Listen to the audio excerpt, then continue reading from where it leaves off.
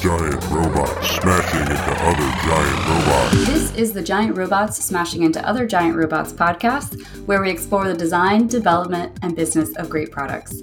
I'm your host, Victoria Guido, and with me today is Aaron Torres and Shiban from klo.dev, which powers Infrastructure Copilot, the most advanced infrastructure design tool that understands how to define, connect, and scale your infrastructure as code.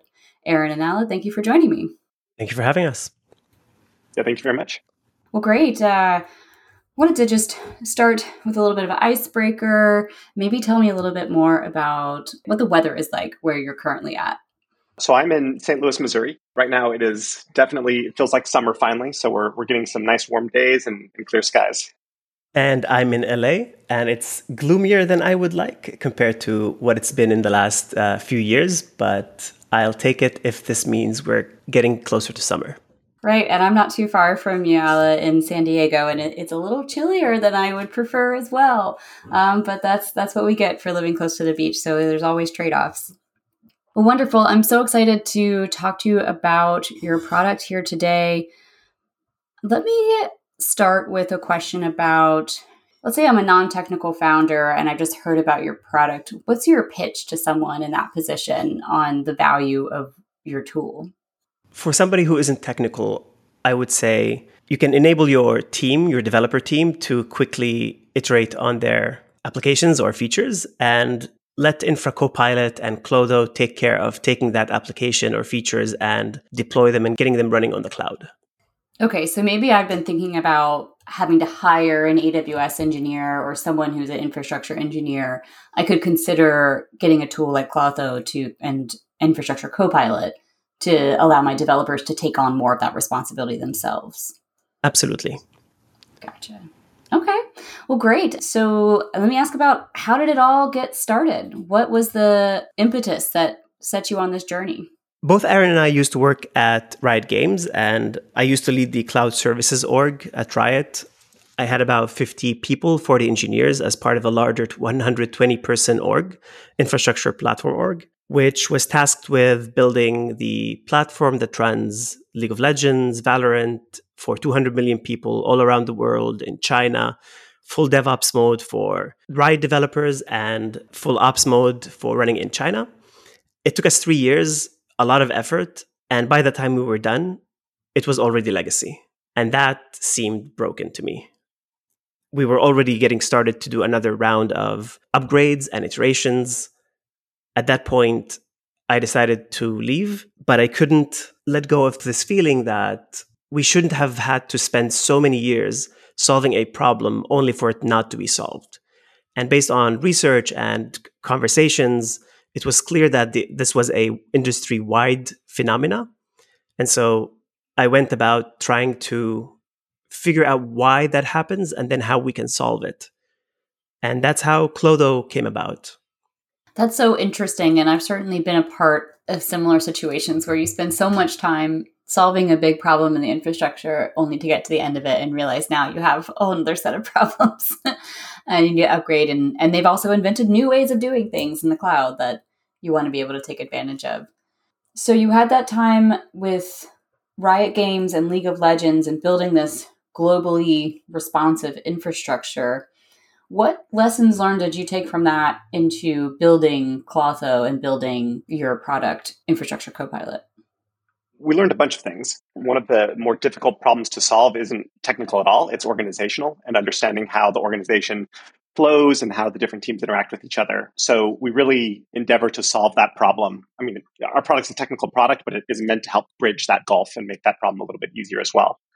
Otherwise, exactly to your point, part of the problem with these migrations is that new technology comes along, and there's definitely a feeling of when you hire new developers, they are excited about the new thing, and there's other reasons as well, but you get this kind of natural, eternal migration going to the newer technology. That makes sense. And you bring up a great point on some of the issues not being technical, but organizational.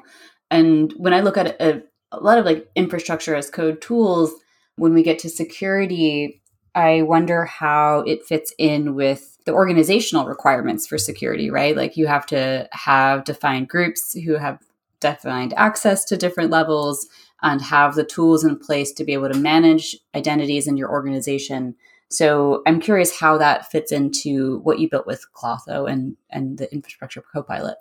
The way we think about infrastructure is as a set of intents or things that developers and operators, cloud engineers, infrastructure engineers are trying to satisfy or to do. So you have tasks, you're trying to build a solution, you're trying to build an architecture or add something to it. And organizations have constraints, whether it's their own Terraform or their own rule set or security expectations or compliance expectations. And the way we look at this dynamic is those rules are encoded in a way that klo.dev, which is a cloud compiler, it has the ability to reason about both the application and the infrastructure as code and enforce or at least warn about mismatches between the constraints that the organization sets and what the developer operator are trying to do or the intent that is being described high level or low level within the tools. And then that is reflected both visually and in code and in the infrastructure as code, one or more. And so it's very much rooted in how the entire set of technologies and product and tools are designed. Got it. So do you see the tool be more fit for the market of larger development shops who maybe have existing infrastructure but want to experiment with a different way of managing it for their developers? It depends. So because we went about solving the problem rather than just building a specific vertical or a specific stack piece, we try to only play in this space of intelligent editing and intelligent understanding of the alignment between infrastructure and code. And so you could, as a developer, effectively with klo.dev, write a plain application and have it be running in the cloud without knowing anything in the underlying cloud systems. It will set up storage and persistence and security and secrets. All those elements are easily accessible within the code itself. It can also work in a context of a company where the infrastructure or platform team have set those rules and guidance within the tools, and then developers can continue working the way they expect to work, either in code or in the infrastructure as code layer. And it would still allow them to do the same intents that they want, only within that sandbox. Or if they can't be satisfied because they're trying to do something that isn't allowed, they have a mechanism of one, knowing that, but also asking, in our case, Infra Copilot to help it reshape what it's doing, what they're doing within to the sandbox and the trade-offs that brings in. Got it. So you can both start from scratch and start a brand new application using it, or you can integrate it with your existing rules and systems and everything that already exists. Exactly. Gotcha. Yeah, I think one interesting thing we found with like very new founders who are building their application for the first time is that there are some essential things like they don't even have an identity store like a Google or Microsoft Azure directory. So starting to work in the cloud, there are some basic elements you have to set up first. That's a little bit of a barrier. So it sounds like what you're saying with klo.dev is that you wouldn't necessarily have those same issues, or how would you get that initial like cloud accounts set up? Yeah. So for the situation where you're bootstrapping everything from scratch, you've done nothing. We haven't invested much in setting up the initial accounts, but assuming you get to the point where you have AWS credentials and you're able to like hit the AWS API using the CLI, that's sort of where we can take over. So yeah, like I would say right now as a business, it's definitely that where the value is coming is going to be these mid-sized companies. But for that scenario specifically, bootstrapping and starting something from scratch, if you have that initial setup in place, it's one of the fastest ways to go from a concept to something running in the cloud. And if you think about the two tools that we're building, there's klo.dev, which Infra Copilot, or the klo.dev engine, which klo.dev, the CLI tool, uses, and Infra Copilot uses. The klo.dev engine is responsible for the intelligence. It knows how to translate things like, I want a web API that talks to DynamoDB. And it will literally create everything or modify everything that is needed to give you that and plug in your code. You can also say things in a much higher level degree, which things like, I want a Lambda which handles 10,000 users, and I want it to be lowest latency talking to an RDS instance or to a Postgres database. And what that would do is, in our side, in the Clo.dev engine, we understand that there needs to be a VPC and subnets and spin up RDS and connect an RDS proxy, because for connection pooling with Lambda specifically, you need one to scale to that degree of scale. And so that is the intelligence that is built into the Clo.dev engine if you want to start from the infrastructure. If you want to start from code, all you have to do is bring in the Redis instance, the Redis SDK, and let's say your favorite web framework, and just add the annotations or the metadata that says, I want this web framework to be exposed to the internet, and I want this Redis to be persisted in the cloud. And you run Clo.dev, and what comes out the other end is the cloud version that does that for you. And it's one command away from getting it to run. So that's interesting how the two tools work together and how a developer might be able to get things spun up quickly on the cloud without having to know the details of each particular AWS service. And reading through your docs, it sounds like once you have something working in the cloud, then you'll also get automated recommendations on how to improve it for cost and reliability. Is that right? That's where we're headed. Gotcha. I'm curious for Aaron, it sounds like there is more in that organizational challenges that you alluded to earlier. So you want to be able to deliver this capability to developers, but what barriers have you found or organizationally to getting this done? So I'm going to speak specifically on infrastructure here because I think this is one of the biggest ones we've seen. But typically when you get to a larger sized company, we'll call it a mid-sized company with, a couple hundred engineers or more, you get to the point where it doesn't make sense for every team to own their entire vertical. And so you want to really put the cloud knowledge into a central team. And so you tend to build either a platform team or an infrastructure team or a cloud team who sort of owns how cloud resources are provisioned, which ones they support, et cetera.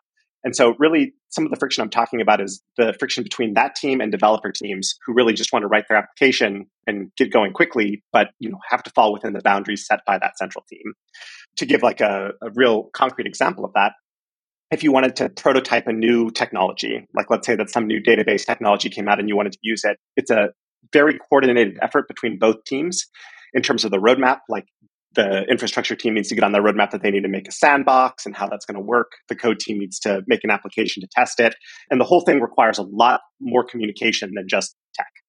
Yeah, no, I've been a part of that. It's kind of one of those classic DevOps problems, right? It's where you've built the ops team and the dev team, and now you're back to those coordination issues that you had before. So if I were a dev using Clo.dev or the infrastructure as code copilot, I would theoretically have access to an AWS like sandbox account, and I could just spin up whatever I wanted within the limits that could be defined by your security team or by your, I'm sure there's someone who's setting the limit on the size of databases you could spin up for fun. Does that sound right? Yeah, that's totally right. And in addition to just limits, it's also policies, right? So like a good example is like maybe in production for databases, you have a data retention policy and you have something like we need to keep 3 months of backups for this amount of time. We want to make sure that if someone spins up a production database from any of those app teams that they will follow their company policy there and not accidentally like lose data where it has to be maintained for some reason. That's an important distinction where we have our own set of, best practice or rules that are followed roughly in the industry. But also the key here is that the infrastructure central teams in every company can describe the different rule sets and guidelines, guardrails within the company on what developers can do, not only in low-level descriptions like instance sizes or how much something is, whether it's spot instances always or not in production versus dev, but also be able to teach the system when a developer says, I want a database, spin up a Postgres database with this configuration that is wired to the larger application that they have. Or if I want to run a service, then it spins up the correct elements and configures them to work, let's say, Kubernetes pods or Lambdas or a combination based on what the company has described as the right way for that company to do things. And so it gives flexibility to not know the specific details, but still get the company's specific way of doing them. And the key here is that we're trying to codify the communication patterns that do happen, and they need to happen if there's no tool to facilitate it, between the infrastructure platform team and the feature teams. Only in this case, we try and capture that in a way that the central teams can define it and the developers on feature teams can consume it without having as much friction. So that would be different than like an infrastructure team that's putting out everything in Terraform and doing pull requests based off of GitHub repository. To that, it makes it a little more easier to read and understand and share the updates and changes. Right. And also, so like the thing you're describing of like the central team having Terraform tends to be like these golden templates. Like they say, if you want to make a database, here's your database template. And then you get a lot of interesting issues like drift, where maybe some teams are using the old versions of the templates and they're not picking up the new changes. And how do you kind of reconcile all that? So it is meant to help with all of those things. That makes a lot of sense. And I'm curious, what questions came up in the customer discovery process for this product that surprised you? I think there's one, I don't know that it was a question, but I think there was. So when we started with Klo.dev has the ability to enable a code-first approach, which means that you give the tool to developers, you as the infrastructure or platform team, or if you're a smaller shop, then you can just use Klo.dev directly. You set the rules on what's allowed and what's not allowed, and then developers can work very freely. They can describe very succinctly how to turn a plain object, SDK, etc., how to build larger architectures very quickly with a few annotations that we describe and that give cloud powers. We had always thought that some teams will feel that this encroaches on their jobs. We've heard from people on platform teams, this is amazing, but this is my job. And so one of our hypotheses was that we are encroaching into what they see as the responsibility. And we built more and more mechanisms that would clean up that interface and give them the ability to control more so they can free themselves up, just like most automations that happen in the world, to do more things. What happened later surprised us. And by having a few or several more discoveries, we found out that the feeling isn't a fear of the tool replacing their job. The fear or worry is that the tool will make their jobs boring. What is left of the job be boring. And nobody wants to go to work and not have cool and fun things to do. And because I think we all on a certain degree believe that, if we take away some of the work that we're doing, we'll find something higher level and harder to solve. But until that exists in people's minds, there's nothing there. And therefore, they're left with whatever they don't want to do or didn't want to do. And so that's where we try to take a step back from all the intelligence the Klo.dev engine provides through the code-first Klo.dev. And we built out the focusing on one of the pillars in the tech to create Infra Copilot, which helps with keeping or making the things that we already do much simpler, but also in a way that maintains and does it in a fun way. That makes sense because my understanding of where to use AI and where to use machine learning for best purposes is to automate those like repetitive, boring tasks and allow people to focus on the creative and more interesting work, right? Yes and no. The interesting bit about our approach to ML is that we don't actually use machine learning or ChatGPT for any of the intelligence layers, meaning we don't ask ChatGPT to generate Terraform or any kind of GPT model to analyze a certain aspect of the infrastructure. That is all deterministic and happens in the Klo.dev engine. That is the uniqueness of why this always works rather than if GPT happened to get it right. What we use ML for is the ability to parse the intent. So we actually use it as a language model to parse the intent from what the user is trying to convey. Meaning, I want a Lambda with an API gateway. What we get back from our use of ML is the user has asked for a Lambda, an AWS Lambda, and API gateway, and that they be connected. That is the only thing we get back, and that is fed into the Klo.dev engine. And then we do the intelligence to translate that to an actual architecture. That's a really cool way to use natural language processing to build cloud infrastructure. Giant robots smashing into other giant robots. Are you an entrepreneur or startup founder looking to gain confidence in the way forward for your idea? At Thoughtbot, we know you're tight on time and investment, which is why we've created targeted 1-hour remote workshops to help you develop a concrete plan for your product's next steps. Over 4 interactive sessions, we work with you on research, product design sprint, critical path, and presentation prep so that you and your team are better equipped with the skills and knowledge for success. Find out how we can help you move the needle at tbot.io/entrepreneurs. I'm curious, you said you're already working on some issues about being able to suggest improvements for cost reduction and efficiencies. Or what else is on your roadmap for what's coming up next? So there's a bunch of things in the long-term roadmap, and I'll say that like in the short term, it's much more about just expanding the breadth of what we support.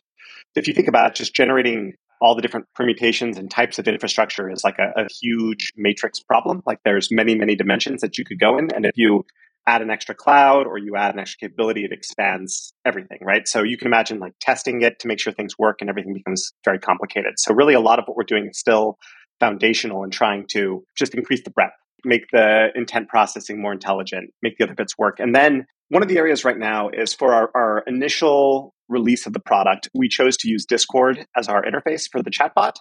And the reason for that is because it gives us a lot of benefits of having sort of the community built in and engagement built in, where we can actually talk with the users and try and understand what they're doing.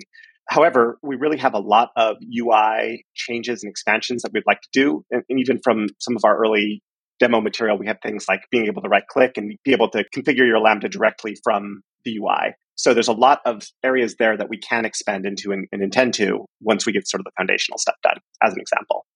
The intelligence bit is a much bigger process. Like there's a lot of things to unpack there. So I won't talk about it too much, but if we were to just talk about like the most simple things, it'd be setting up alerts somehow and then feeding into our system that like we're hitting those alerts and we have to make modifications. A good example of that would be like configuring auto scaling on an instance for IAC. So we can get some of those benefits now. The bigger vision of what we want to do with optimization requires a lot more exploration and also the ability to look at what's happening to your application while it's running in the cloud. Let me maybe shed a bit more light on the problems we're trying to solve and where we're headed. When it comes to optimization, to truly optimize a cloud application, you have to reason about it on the application level rather than on the one service level.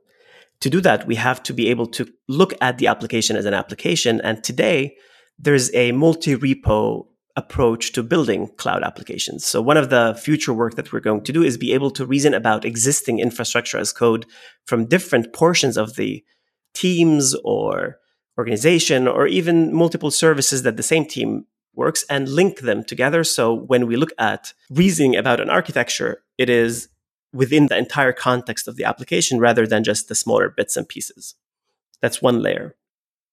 Another layer is being able to ingest the real runtime application metrics and infrastructure metrics, let's say from AWS or Azure, into the optimizer system to be able to not only say, oh, well, I want low latency, then this is hard-coded to use a Fargate instance instead of a Lambda. But more realistically, being able to see what that means in Lambda world and maybe increase the concurrency count, because we know that within the confines of cost limitations that or constraints that the company wants to have, it is more feasible and cost effective to raise the minimum concurrency rate of that Lambda instead of using Fargate. You can only do that by having real-time data or aggregated data come from the performance characteristics of the applications. And so that's another layer that we're going to be focusing on. The third one is, just like Aaron said, being able to approach that editing experience and operational experience, not just through one system like Infra Copilot, but also through a web UI or an app, or even as an extension to other systems that want to integrate with klo.dev's engine. The last thing that I think is key is that we're still holding on to the vision that infrastructure should be invisible to most developers. Infrastructure definition is similar to how we approach assembly code. It's the bits and pieces, it's the underlying components, the CPUs, the storage. And as long as we're building microservices in that level of fidelity of like thinking about the wiring and how things interconnect, then we're not going to get the gains of 10x productivity building cloud applications. We have to enable developers and operators to work on a higher abstraction. And so our end game, where we're headed, is still what we want to build with klo, which is the ability to write code and have it be translated into what's allowed in the infrastructure within the constraints of the underlying platforms that infrastructure or platform teams set for the rest of the organization. It can be one set or multiple sets, but it's still that type of developers develop and the infrastructure teams set them up to be able to develop, and there's separation. Those are all really interesting problems to be solving.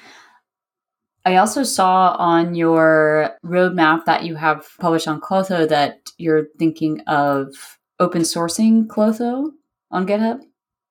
So at this point, we already have the core engine of klo open sourced. So the same engine that's powering, again, Infra Copilot and klo, the tool itself, is open source today. So if anyone wants to take a look, it is on github.com, klo platform, klo. Super interesting. And it sounds like you mentioned you have a Discord, so that's where you're also getting feedback from developers on how to do this. And I think that challenge you mentioned about creating abstractions so that developers don't have to worry as much about the infrastructure and platform teams can just enable them to get their work done. Curious what you think is the biggest challenge with that? Like it seems like a problem that a lot of companies are trying to solve. So what's the biggest challenge? And I think, what do you think is unique about klo in solving that challenge? I guess what I would say the biggest challenge today is that every company is different enough that they all solve this in a slightly different way. So it's like right now, the tools that are available are the building blocks to make the solution, but not the solution itself. So like every cloud team approaches it on, let's build our own platform, right? We're building our own platform that every one of our developers is going to use. In some cases, we're building like frameworks and SDKs that everyone's going to use. But then the problem is that you're effectively saying my company is entering the platform management business. And there's no way the economies of scale will make sense forever in that world. So I think that's the biggest issue. And I think the reason it hasn't been solved is it's just a very hard problem. There's many approaches, but there's not a clear solution that kind of brings it all together. And I think our product is positioned better than most to solve some of the higher level abstractions. It still doesn't solve the whole problem, right? There's still some things that are going to be tricky. But the idea is if you can get to the point where you're using some of our abstractions, then you've guaranteed yourself portability into the future. Like your architecture will be able to evolve even to technologies that don't exist yet once they become available. To tack on to what Aaron said, a key difference, and to our knowledge, this doesn't exist in any other tool or technology, is a fundamentally new architecture. We call adaptive architecture. It is not microservices. It is not monolith. It's a superset that combines all the benefits from monoliths, microservices, and serverless, if you consider it a different platform or paradigm. What that means is that you get the benefits without the drawbacks. And the reason we can do it is because of the compiler approach that we're taking, where everything in the architecture that we produce is interchangeable. The team has decided to use Kubernetes, a specific version of Kubernetes with Istio. That works great. And a year later, it turns out that choice no longer scales well for the use. And we need to use Linkerd. The problem in today's world, and what companies have to do, is retrofit everything. And not only the technology itself, but it's the ripple effects of changing it into everything else, that all the other choices that were made that depended on it. In the klo world, because of the compilation step or the compilation approach and its extensibility, you could say, I want to take out Istio and replace it with Linkerd, and it would percolate all the changes that need to happen everywhere for that to maintain its semantic behavior. To our knowledge, that doesn't exist anywhere today. So it would do, maybe not, like would do migrations for you as well? I think migrations are a special case. When it comes to stateless things, yes. When it comes to data, we're much more conservative. Again, bringing what we've learned in different companies in.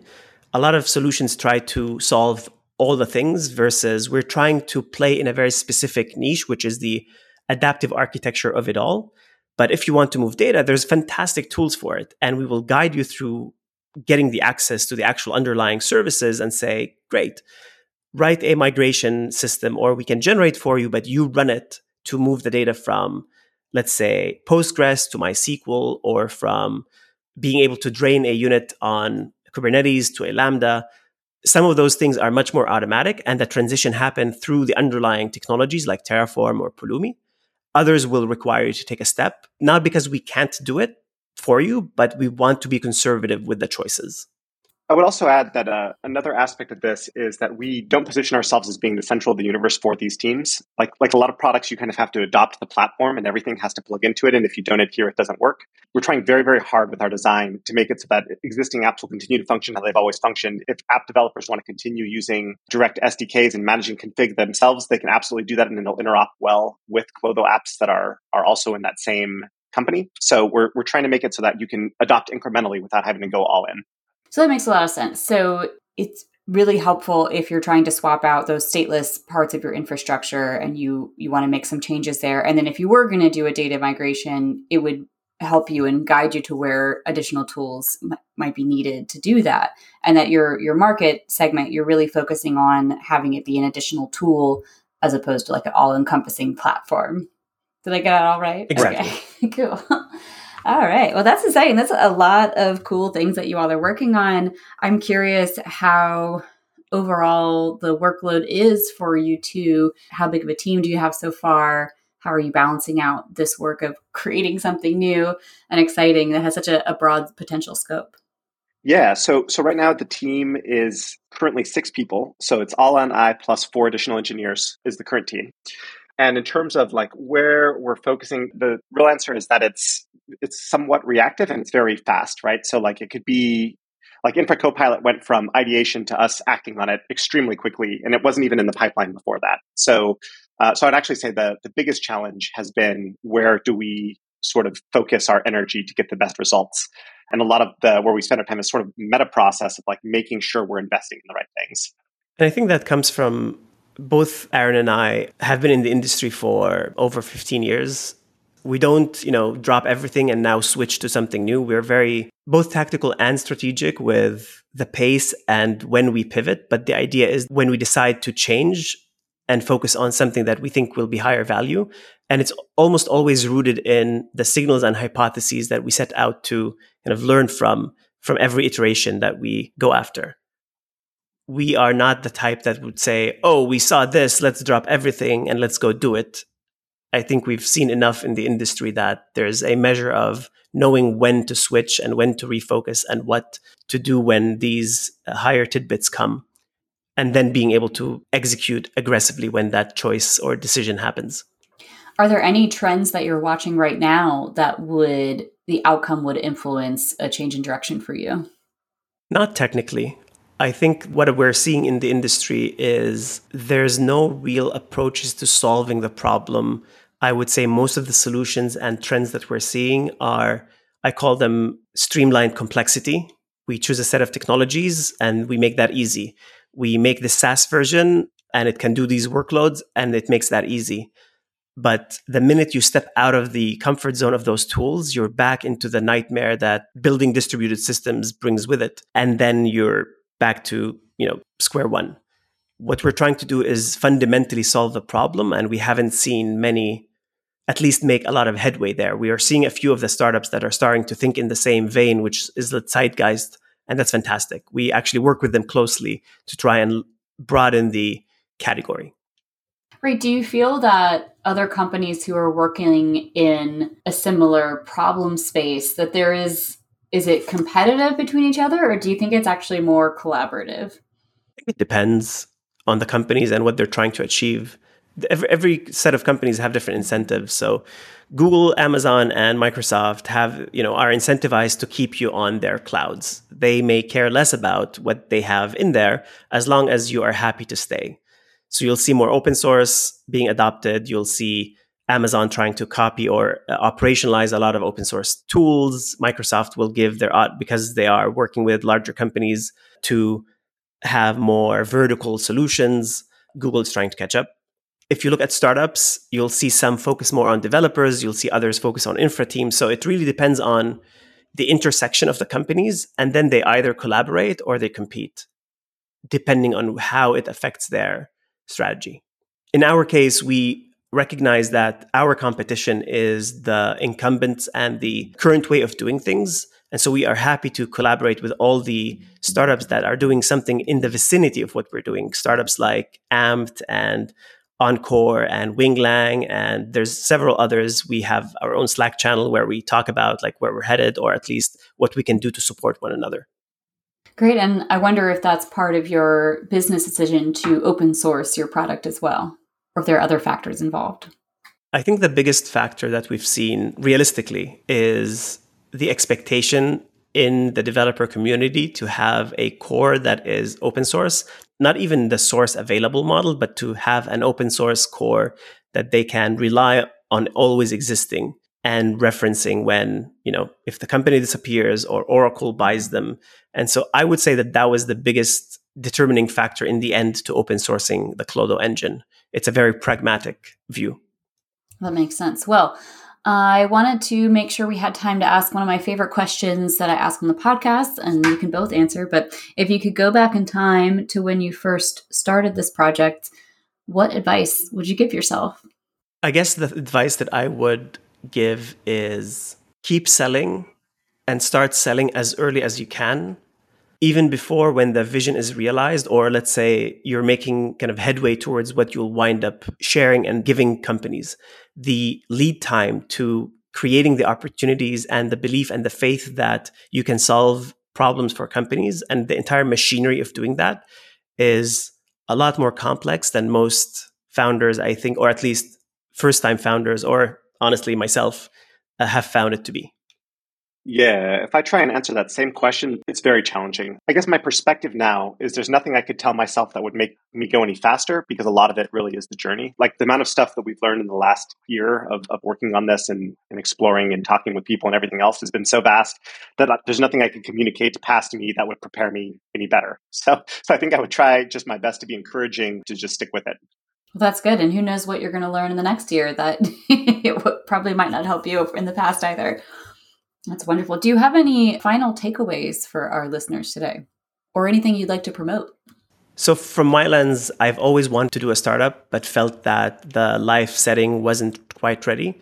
And a lot of the startup culture is talking about, younger, earlier founders.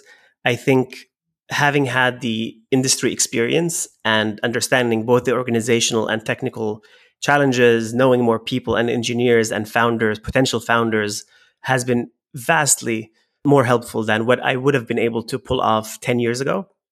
So if you are thinking maybe it's too late, it is not. It's probably easier in some regards now. And yeah, check out Infra Copilot. It's on infracopilot.io. We would love to have you try it out and kind of go on this journey with us. Yeah, I would definitely echo that. Sort of the same thing on the journey. Like, it's never too late to start. And yeah, like I would say being in industry and actually seeing these problems firsthand makes it so much more fulfilling to actually try and solve them. That's very cool. I'm excited to see what you all accomplish, and I appreciate you coming on the show.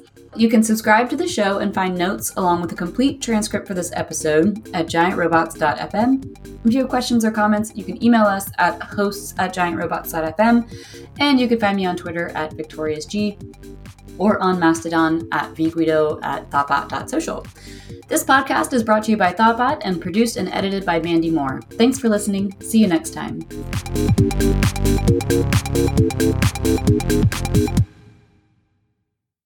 This podcast is brought to you by Thoughtbot, your expert strategy, design, development, and product management partner. We bring digital products from idea to success and teach you how because we care.